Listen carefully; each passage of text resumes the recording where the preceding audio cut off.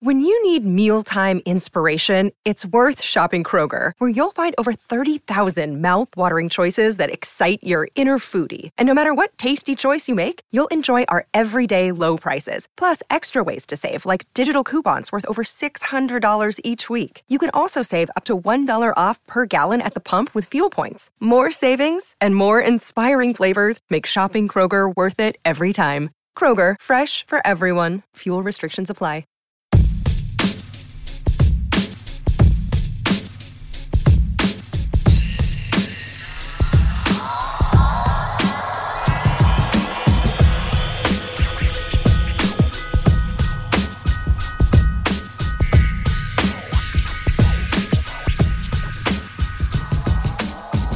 Hello again, everybody. It's Mike Petralia, and it's episode 214 of Patriots Beat on the CLNS Media Network. You can find us at www.clnsmedia.com. Follow me on Twitter at Trags, T-R-A-G-S, and you can follow the network on Twitter at CLNS Media. Also follow us on Facebook at facebook.com/CLNS Media. This is an honor and a pleasure to welcome Jeff Howe, Patriots beat writer of the Boston Herald, one of my very favorite people on the beat, and I think you know why, Jeffrey. You have the same... Happy to be here, Mike. You have the same warped... Let's get weird. You have the same warped sense of humor as I do. Nice. I also enjoy talking while you talk. So, well, mission accomplished. Our first goal is accomplished. I want to know why you hate Eric Stonestreet so much. It goes back to 2014 playoffs when I wrote before the Patriots Chiefs game, the playoff game. Was that 2014 or 15? Whatever it was. 2015, I think. Yeah, 2015. All right. Yeah, 15. So right before the divisional round game, I did this big film breakdown, which I take very seriously. I don't do them all the time, but I like to do them before playoff games. And, I put a lot of time into the Chiefs' defense for that particular story, the one that he took exception to. He's a big Chiefs fan. Yep. And I wrote about Marcus Peters and how good of a rookie season he had, but about the vulnerabilities that he had in his tendency to play 6 to 8 yards off the line of scrimmage. So the Patriots were probably going to expose that with Julian Edelman and the like, with a lot of crossing patterns, because he's going to give up that much cushion. Sure. You can't beat him vertically, but you can beat him laterally. And that's exactly what the Patriots ultimately did. Not to pat myself on the back, but that's exactly what I'm doing right now. But in the middle of all of that, I tweeted something, Julian Edelman's going to have a really good day against Marcus Peters. And Rich Eisen on his show ends up picking that up. Tweet kind of got a lot of steam. Rich Eisen picks it up. Coincidentally, he has Stonestreet on. It's like one of his regular guests. And reads that out loud, and Stonestreet starts taking some pretty uncalled for shots at me and pulls the whole, is he a coach? Is he a coach? Over and over and over again. And basically, question my integrity and what I knew and all this other stuff. So I was pretty ticked off about it, and I sent him some tweets. And then, of course, the game unfolds the way that it does. And not only Edelman, but Keyshawn Martin, of all people, beat Peters for a big gain. Right. And, then I'm calling out Stonestreet again afterwards, kind of asking for an apology, and he turtled, and I haven't heard from him since. So let's fast forward to Tuesday night. At approximately 6:45 Eastern Time, Twitter sends out a tweet. Can't fit your tweet into 140 characters? We're trying something new. To which you respond, there are 280 characters on Modern Family who are funnier than at Eric Stonestreet, if we're being honest. So that is just well played, Jeffrey. Very, very well played. I'm as petty as they like. Oh, and you're not forgiving. There's another moment. Speaking of defensive backs, and this kind of dovetails pretty well, which we always try to do here on the Patriots Beat podcast on CLNS Media, and that is we're going to talk about Malcolm Butler right off the top. And one of the most memorable moments, of course, of training camp was you and Mike Felger talking about the body language story of Malcolm Butler. And how all of that developed and, people reading into things about the way Malcolm Butler was handling himself. And the thing I admire about you, Jeff, is you will call people out for something they said that you don't think, not necessarily isn't legit, but doesn't have the right context behind it. Was that simply all that was about? Oh, yeah. I mean, look, I don't start fights or media spats or anything like that unless I think they're warranted. And that was really an innocent case of actually right place, right time. I heard Felger reading Bedard's story about Butler like the week before while I was just in my truck, and that was how I caught wind of it. I kept my mouth shut. I wasn't going to bring anything up. And then Tucker and Rich asked me about that report a week later, and I said my piece, and I took issue with that. And then what I really didn't like was later that day, Felger starts ripping me and my credentials and my integrity and saying that I'm in the bag for Butler and how I'm defending him when he doesn't deserve to be defended. And I thought that was Bush League for Felger to do that. I mean, I have Felger's old job at the Herald, so he knows what goes into it. So I called him on it. I was ticked off. My only regret from that entire day was not the morning stuff that I said, but just on Comcast that night was that Bedard got brought into it, and I kind of had to. I didn't. The stuff I said about Bedard, he deserved to be there to defend himself for, and I apologize to him for that part of it. Not for my disagreement with the take, and me and Bedard are fine, but I really didn't like the way that Felger kind of attacked my integrity and the way I go about my business, because I think my track record speaks for itself.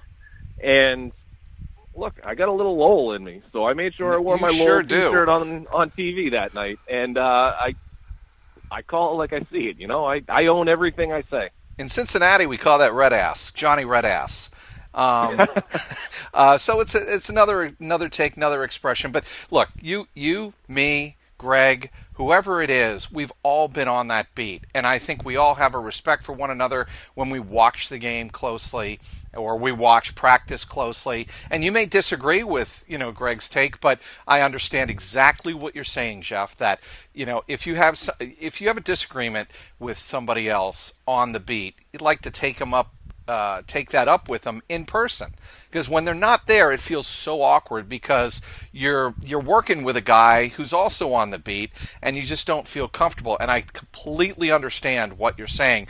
The problem I think a lot of us have, and I don't want to get too much into the media business, get sidetracked for why I'm having you on, but the whole point of people who aren't there actually on site covering the team, it's a different feel entirely, correct? Oh, yeah, absolutely, especially during training camp. And Greg had been there every day this summer. It was just the context of previous summers, comparing it to that. And that was my contention with the way that he had that kind of story written out. So, that was the only thing. But, look, training camp is when you learn more about the team than any other time of the year, because you see them on the field 16, 17, 18 times over the course of 1 month. Sure. And you learn about all these trends and everything. And nobody sees everything. It's absolutely impossible. That's why even Bill Belichick goes back and rewatches practice however many times. I mean, it's impossible for anybody to see anything, but I just didn't think it was fair to compare Butler of this camp to last camp. And again, I think everybody who's listening understands this, but just to reiterate, me and Greg have had this conversation. So this is not us just going back and revisiting history here. Sure. Now, going back and watching and looking back on training camp, when you were watching Malcolm Butler on the field, body language aside, the way he was playing, was there any indication to you that he would struggle at the beginning of the year? I mean, let's face it, Jeff, he did not have a great preseason. There was the game in Houston and the game in Detroit where he was not tracking the ball properly at all. He looked like a rookie out there, and it was, I think, very surprising to a lot of us who have seen him over the last 3 years. He was just losing separation so drastically. Could you see any of this coming in training camp or in the preseason? Not training camp, and I've said this a lot recently, and I stick to it. And I don't believe I'm the only one who feels this way. I thought Malcolm Butler was the Patriots' best defensive player throughout training camp, and I didn't think there was a close second. And that's not an affront to any of the other players. I thought Butler was that good over the course of every single one of those practices. The preseason was a different story. That's when things started to fall off. You're right. He struggled in the preseason. There is no question about that in the 2 appearances. And then in the opener, he didn't have a bad opener, but that pass interference penalty in the end zone was obviously bad. The week 2 game, Patrick Chung didn't do him any favors by not winning that jam at the line on the rub route that winds up for a 5-yard touchdown. But look, that's still on Butler. And it didn't get off to the right start. And whatever was happening behind the scenes, and Butler alluded to it last week when he talked, and he has thought about the contract and how that would impact him, or at least in relation to temporarily losing his starting spot, because he's a human being. And I spoke to, last year was as big of in terms of contracts and the upcoming free agents, 2016 was unlike, I think, any year we've ever seen, or at least any year I've been on the beat. So those guys said, yeah, they thought about this stuff. They are human beings, but they didn't bring it into the locker room. And I thought that was important. And by all accounts, Butler has not brought this stuff into the locker room. So he can think about it and all that other stuff, but he's not complaining about it to his teammates. He's not worried about it. So I think that's the important thing. And then ultimately, truly the most significant aspect of this, that was a good wake-up call. And Bill Belichick knows how to push everybody's buttons. He sure does. Yep. And he's got just such a great track record of it. There's 2009 is the exception to the rule. People you see things kind of go off the rails a little bit, and it's like, oh, this is a repeat of 2009. Well, that's the aberration. That's happened once in now Belichick's 18th season as the coach. You go back to last year when Jamie Collins wasn't doing things the right way. He trades him. Javal Sheard wasn't doing things the right way. He leaves him at home for the trip to San Francisco. Malcolm Brown not doing things the right way, benches him for the first half. This year, dealing with similar things, just earlier when the sample size is a whole lot smaller and everything gets blown up a whole lot greater, and he didn't like whatever was going on with Butler. Maybe it was strictly performance. Maybe there was something else to do with it, but he sits him down, or at least demotes him to the 3rd cornerback on the depth chart. And, he was still, that's, I think, one thing people missed about that Week 2 game. He was still very much part of the game plan. It was just when they went to a 3-safety nickel, Butler was off the field. When they went to a 3-corner nickel, Butler was on the field. And then, of course, Rowe injures his groin, and Butler is back into the top 2 role. Last week, against the Texans, he comes out, and there weren't a lot of good defensive performances. Butler certainly was at the top of the list. He allows 2 catches for 10 total yards, both of them against DeAndre Hopkins. So that was a good day at the office. And the other thing, Jeff, Belichick and Matt Patricia on Tuesday, I thought, seemed to throw Malcolm an olive branch, or at least give him his due respect, saying, look, that's the way we need him competing. The word that always seems to come up, Jeff, when you're talking about Malcolm Butler is his compete level on the ball, and how Matt Patricia particularly talks about Butler in these terms. He is so competitive on the ball, and I thought last week against the Texans, he did show that compete level, especially when he was on the occasions that he was matched up against DeAndre Hopkins. Yeah, and you saw that series. The only 2 matches he let up were in back-to-back plays there. I think it was in the second quarter. It was a 5-yarder, and then there was a timeout, then there was another 5-yarder to Hopkins, both on 5-yard hitches.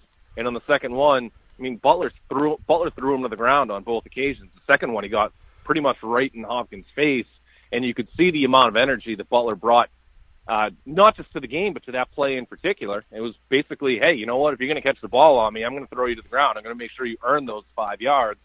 And Butler said right after the game, look, that was something that he wanted to do. That was a goal of his, to bring more energy to the game. So talk about Bill Belichick pushing guys' buttons.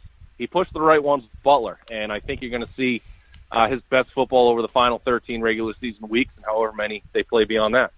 We're talking with Patriots beat writer Jeff Howe, bringing some terrific insight to what it is like covering the Patriots on a daily basis. Fantasy football fans, listen up. If you love fantasy football, then you need to try my new favorite app, Draft. It's weekly fantasy football, but not like the other guys. On Draft, you play real live snake drafts with other people, just like in your season-long league. Here's how it works. It's a draft that lasts for just 1 week, and there's no management. Just set it and forget it. Once you're done drafting, that's it. No trades, no waiver wire. Draft even takes care of last-minute injuries for you. Draft starts every couple of minutes, so you can join one right now. And the best part, play for cold, hard cash. Drafts start from just $1, so there's a draft for everybody. No salary caps. Play in a real live snake draft, just like you play with your friends in a season-long league. Come and join me on Draft today. Download the app at any time. Just search Draft in your app store and join a game in minutes, or right from your computer on playdraft.com, whichever way you want. For a limited time only, all new players get a free entry into Draft when you make your first deposit. But first, you have to use my promo code PATSBEAT. That's right, play for a real money game for free just using my promo code PATSBEAT on your first deposit on Draft. Just search Draft in the App Store or go to playdraft.com and play for free with promo code PATSBEAT. Once again, talking with Jeff Howe, an extraordinary beat writer for the New England Patriots for the Boston Herald, and I am not using hyperbole there, Jeff. Your spreadsheet breaking down coverage stats and pressure stats is the best in the business. And I'm sure you put a lot of time into this every Monday and Tuesday. I guess where I want to start with this, the way you put it together, when do you start putting those stats together? Well, first, thank you, and I really do appreciate that, you acknowledging that, and you're right. I put a lot of effort into that, and I take it seriously, and I start it more often than not Monday. You know, sometimes if there's a road trip and I can get a start on Sunday night, I will, but usually Monday morning, and I get it done usually by Monday afternoon, and it's, the coverage stats are never perfect, because you never know exactly what's going on with what the coverage was. There are anywhere between 8 and 12 plays or passes a game that I just chalk up to a soft zone or a broken coverage that I can't give to somebody.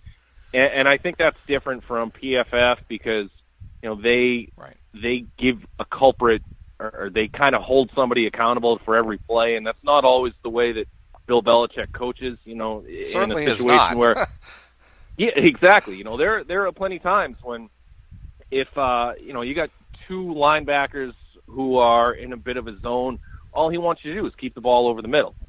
There's other instances like the end of the game on Sunday against the Texans when I think it was Hopkins who caught that pass right before the Hail Mary. I didn't give that to anybody because, you got Stephon Gilmore out there who's his only instruction is, let him catch it, just tackle him.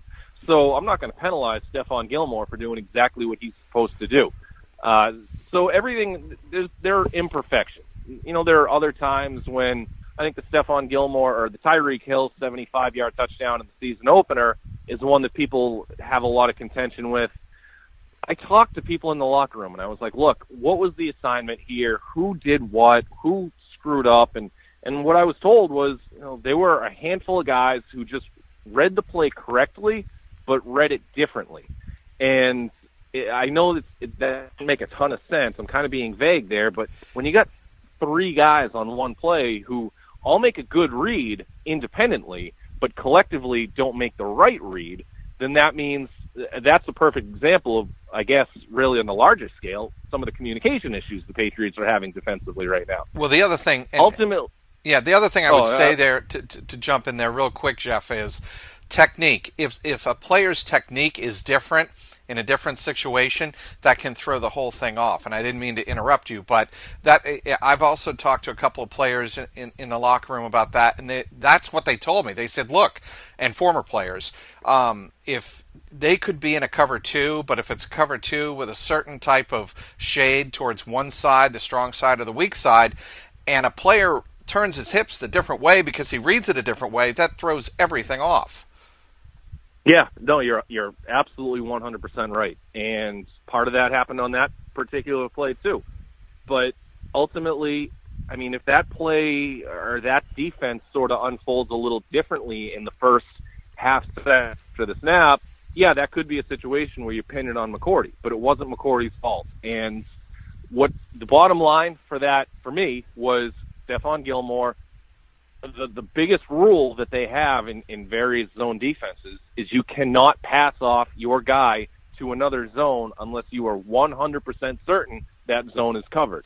And Gilmore passed off Hill to a zone that wasn't covered, and that's why I gave the 75-yard touchdown to Gilmore. So, not everything's perfect. You can't read everything through a coach's eyes because you don't know all the play calls, and certainly you can't ask the players about every single play because they'll eventually want to kill you. So you pick and choose your spots, you do the best you can, and I appreciate you saying that stuff.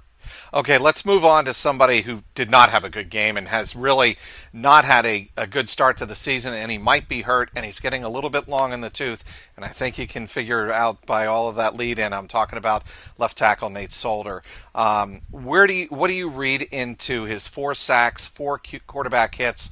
He had a pressure and a hold so far this season. Yeah, that's definitely a tough start, and my theory here is, and there's a little wrinkle to it because he kind of hinted that he was dealing with something before the game, had to get some treatment before the game, so he might be hurt. The other thing with that is, the last 2 weeks he's dealt with Cam Jordan with the Saints, who I think is a franchise caliber defensive player who just gets lost in the shuffle in one of the worst defenses in the league. And last week he gets the barrage of Clowney, Merciless, and then I think a very quick dose of J.J. Watt. The 3 sacks were, I believe, 2 for Clowney and 1 for Merciless, if I'm not mistaken. And, those are tough assignments, but it doesn't matter who you are. If you're a left tackle, you can't be allowing 3 sacks in the game. And my theory going into the game was, all right, there's no doubt about it, he was hurt throughout training camp. He didn't practice in training camp, which means the amount of practices that he had in pads, especially in back-to-back days, was virtually nothing compared to a lot of his other teammates. Bill Belichick this week was asked about the offensive line epidemic around the NFL right now, and the first thing he said, now this is a general question, but the first thing that Belichick said was these guys have practice restrictions. So it's hard to teach offensive line technique to guys who can't go out there and instantly do it with full speed, with contact, with pads on, especially at the end of training camp. So keep that in mind with Solder. And then the third thing that comes into play there, Solder has always been about technique more than anything else. He's got great footwork, and for a guy who is as tall as a redwood, he needs technique in order to bend and get into the correct stance in order to be a top 10 caliber left tackle, which I believe he's been through the majority of his career. So you got a guy who was injured in training camp, needed to work on technique, but can't because he wasn't out there in pads, and then you carry that over into the season, and 2 of the assignments that he had in the first 3 weeks were when he allowed all 4 of his sacks, and that's a recipe for disaster for a guy who, again, didn't have the time to work the technique the way that Bill Belichick said, in a general sense, last week that he needed. You and I have seen Tom Brady for a long, long, long time. I cannot remember a time when Tom Brady was as accurate under duress as he was on Sunday. First of all, that ball he threw to start the game, the 40-yarder to Brandon Cooks down the left sideline, when he let go of it, he was almost horizontal. And the ball, I mean, literally the ball was right on target.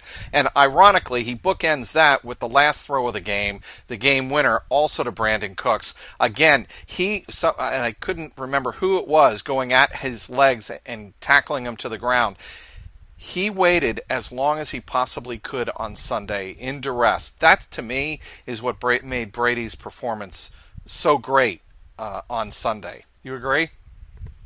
Oh yeah, absolutely. I mean, you can't go out there and preach attitude and preach finishing and preach toughness and a championship mentality and all that stuff, and then go and not play the way that Brady did. So when he is trying to hold guys accountable, like he did after the opener, you got to go out and you got to hold yourself to the same standard. And he's done that. He's taken punishment against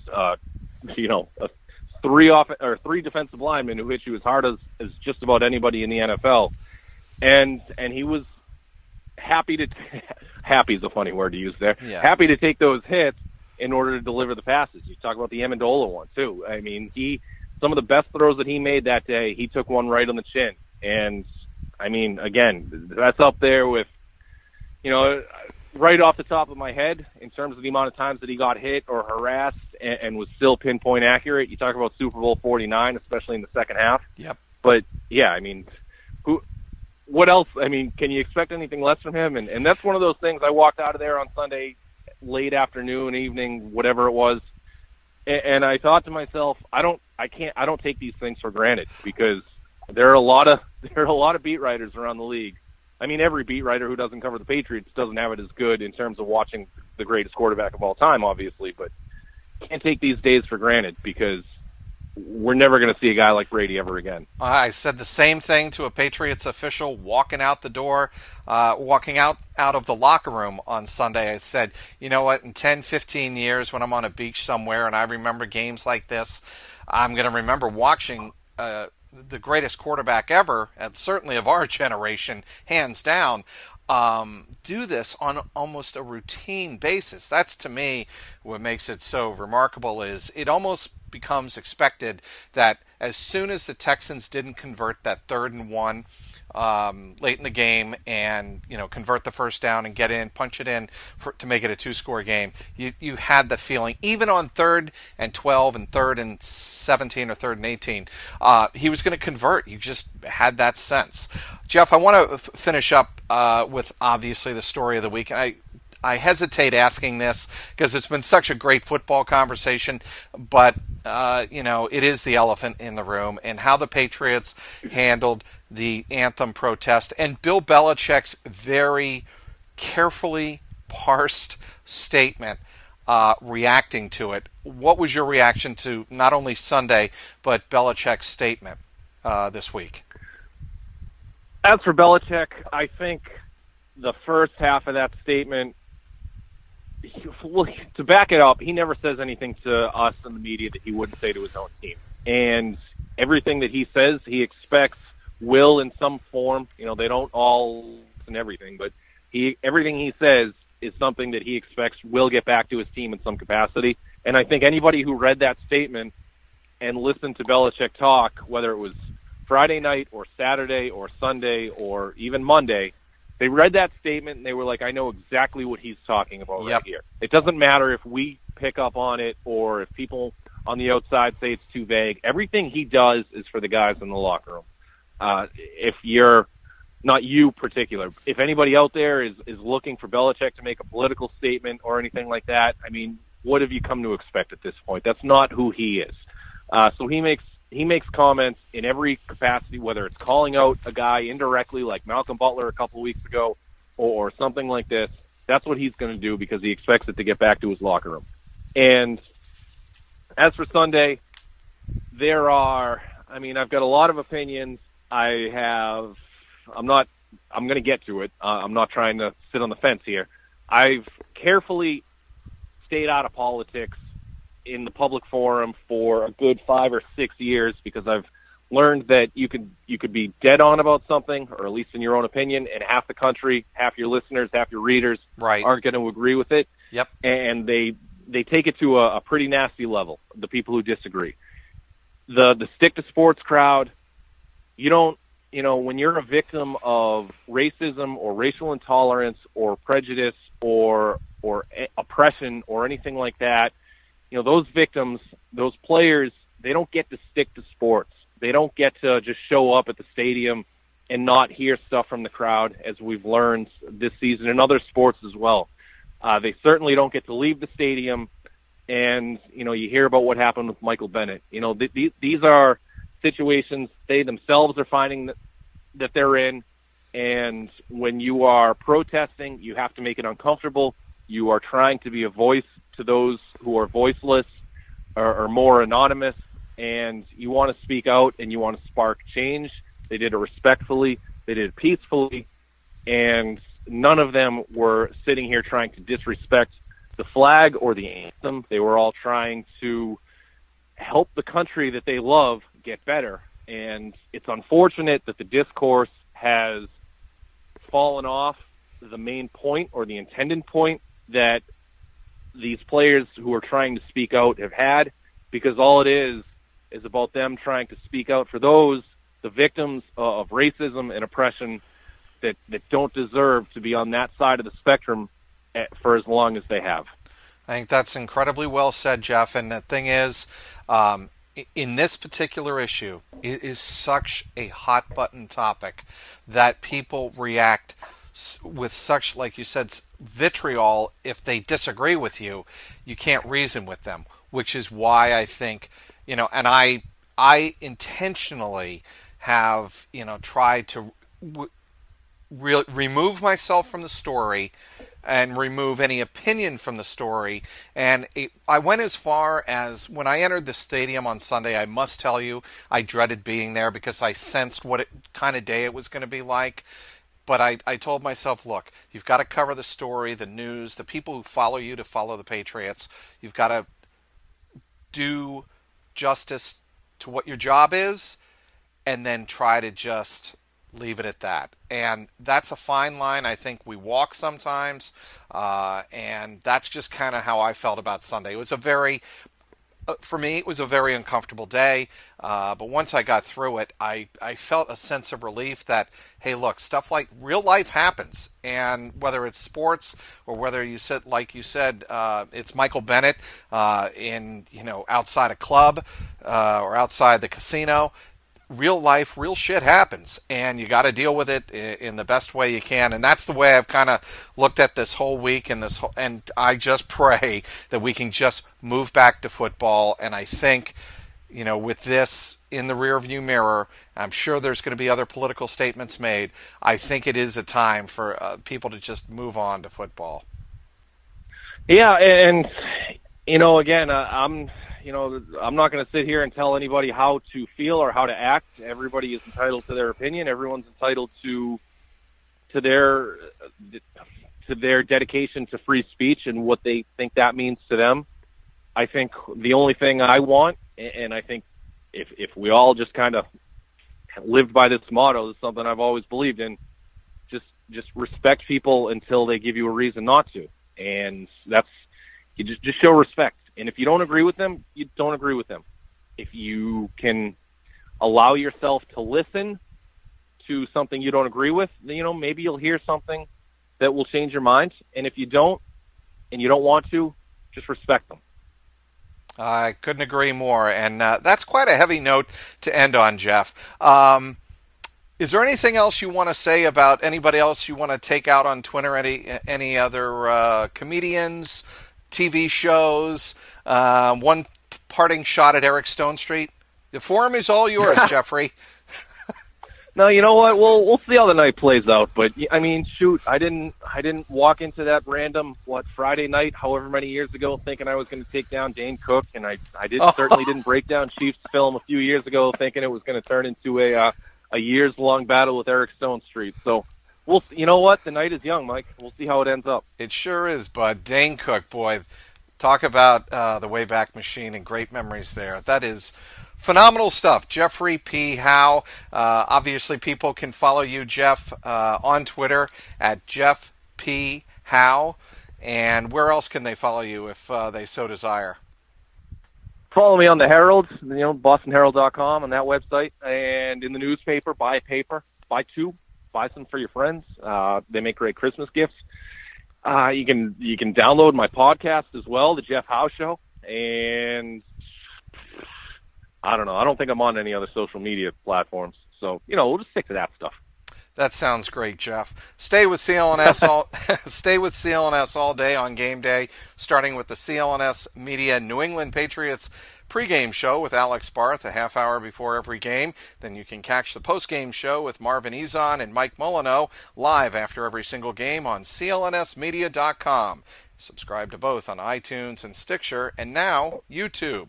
Also get daily team updates on the Patriots Newsfeed podcast with Tyler Trudeau, which is also available on the CLNS Media New England Patriots postgame show feed. Again, available on iTunes, Stitcher, YouTube, and the CLNS Media mobile app. Thanks again for downloading today's Patriots Beat. Want to once again thank our guest, Jeff Howe from the Boston Herald, a tremendous Patriots beat writer. You can follow him on Twitter at Jeff P. Howe, as he indicated. You can also give us a follow at Patriots_beat and CLNS Media. You can also give my own personal account a follow at Trags, Trags. Today's sponsor was Draft. For Patriots content manager Mike Alongi, CLNS media executive producer Larry H. Russell, the founder of the network Nick Gelso, thanks to everyone who tuned in. This is Mike Petralia, and this is the Patriots Beat podcast powered by CLNS Media.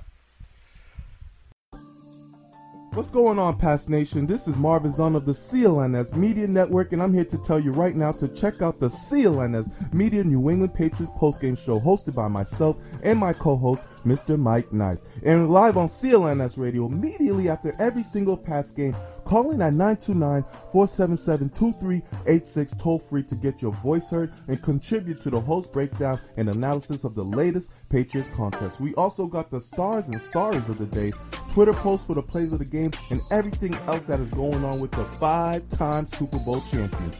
Subscribe to CLNS Media New England Patriots postgame show on iTunes and Stitcher, and the best way, download the free CLNS Media Network mobile app for on-demand listening anytime, any place, anywhere.